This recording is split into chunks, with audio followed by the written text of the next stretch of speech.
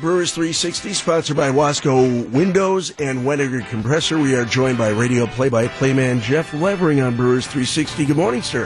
Hey, good morning, everybody. Wow, you sound pretty chipper for 6:15 in the morning. Yeah, it was a long game last night, so what happens when you don't go to sleep? But you're up and early, and we appreciate that tonight, this morning, here on Wisconsin's Morning News. So, last night's game, that was kind of a back-and-forth affair. The Arms certainly didn't have it, but Yasmani Grandal with a couple of home runs. The Brewers actually climbed back from a 6-0 deficit, only to lose in late in the ball game. Yeah, it was a really good game last night, and once you take away that first inning where Freddie Peralta threw 42 pitches and threw more pitches than he did in that opening start that he had against the St. Louis Cardinals, where he threw 39 and gives up 6 runs. You're right, the Brewers do climb back. At one point, they took the lead, so you can take some positives away from that they never gave up, and the offense is good. And again, Grandal hits a couple of home runs. Lorenzo Cain's got a couple of base hits. The offense is going strong, but we talked about at the beginning of the season when Jeremy Jeffress and Corey Knebel were unavailable. Jeffress is on his way back. Knebel's done for the year. But the bullpen was going to have to step up, and a handful of guys did that last night. A couple of guys didn't, and it's just kind of the way the ball rolls sometimes. We are live with radio play-by-play man Jeff Levering, Brewers 360 on WTMJ. This offense still putting up runs despite the fact that the guys right in the heart of the batting order, Travis Shaw and Jesus Aguilar, are still scuffling along.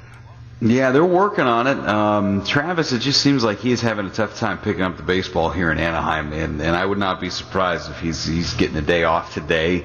But we'll see once we get to the ballpark a little bit later.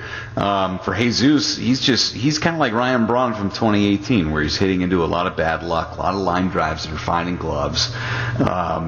Craig Counsell talks about it a lot, that he thinks that he's close. He just needs to get a couple of balls to fall, and once they do, he's going to be all right. And I think both of those guys at the end of the season, their numbers are going to look the same, but through the first week and a half of the season, it's been a grind for both of them.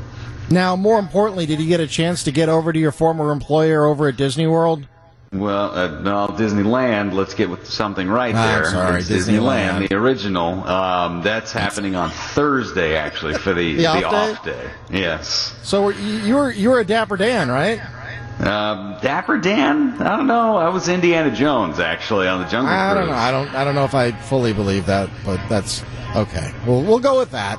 But I'm just glad you guys aren't playing It's a Small World in the background, because then at 6:15 in the morning on West Coast time, that's stuck in my head all day. It's going to be in there tomorrow. So yeah, that's an earworm nobody needs. You guys don't have to change hotels, by the way, do you? Because you got the Dodgers coming up. I mean, you're in the same, I guess, general area.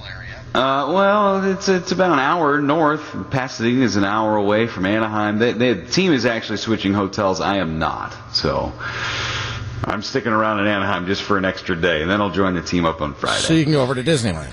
Yes. I got the family in town. I'm not just going by myself. I got the whole family. Ah, okay. Yes. First experience for the kids.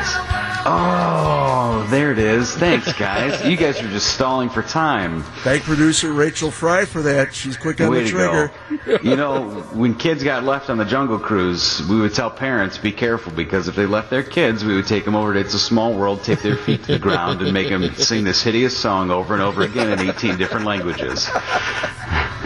Behind the scenes at Disney with Jeff Levering. This is bonus coverage on WTMJ Brewers 360. We'll talk to you next week, sir. Thank you so much. That sounds good. Take care.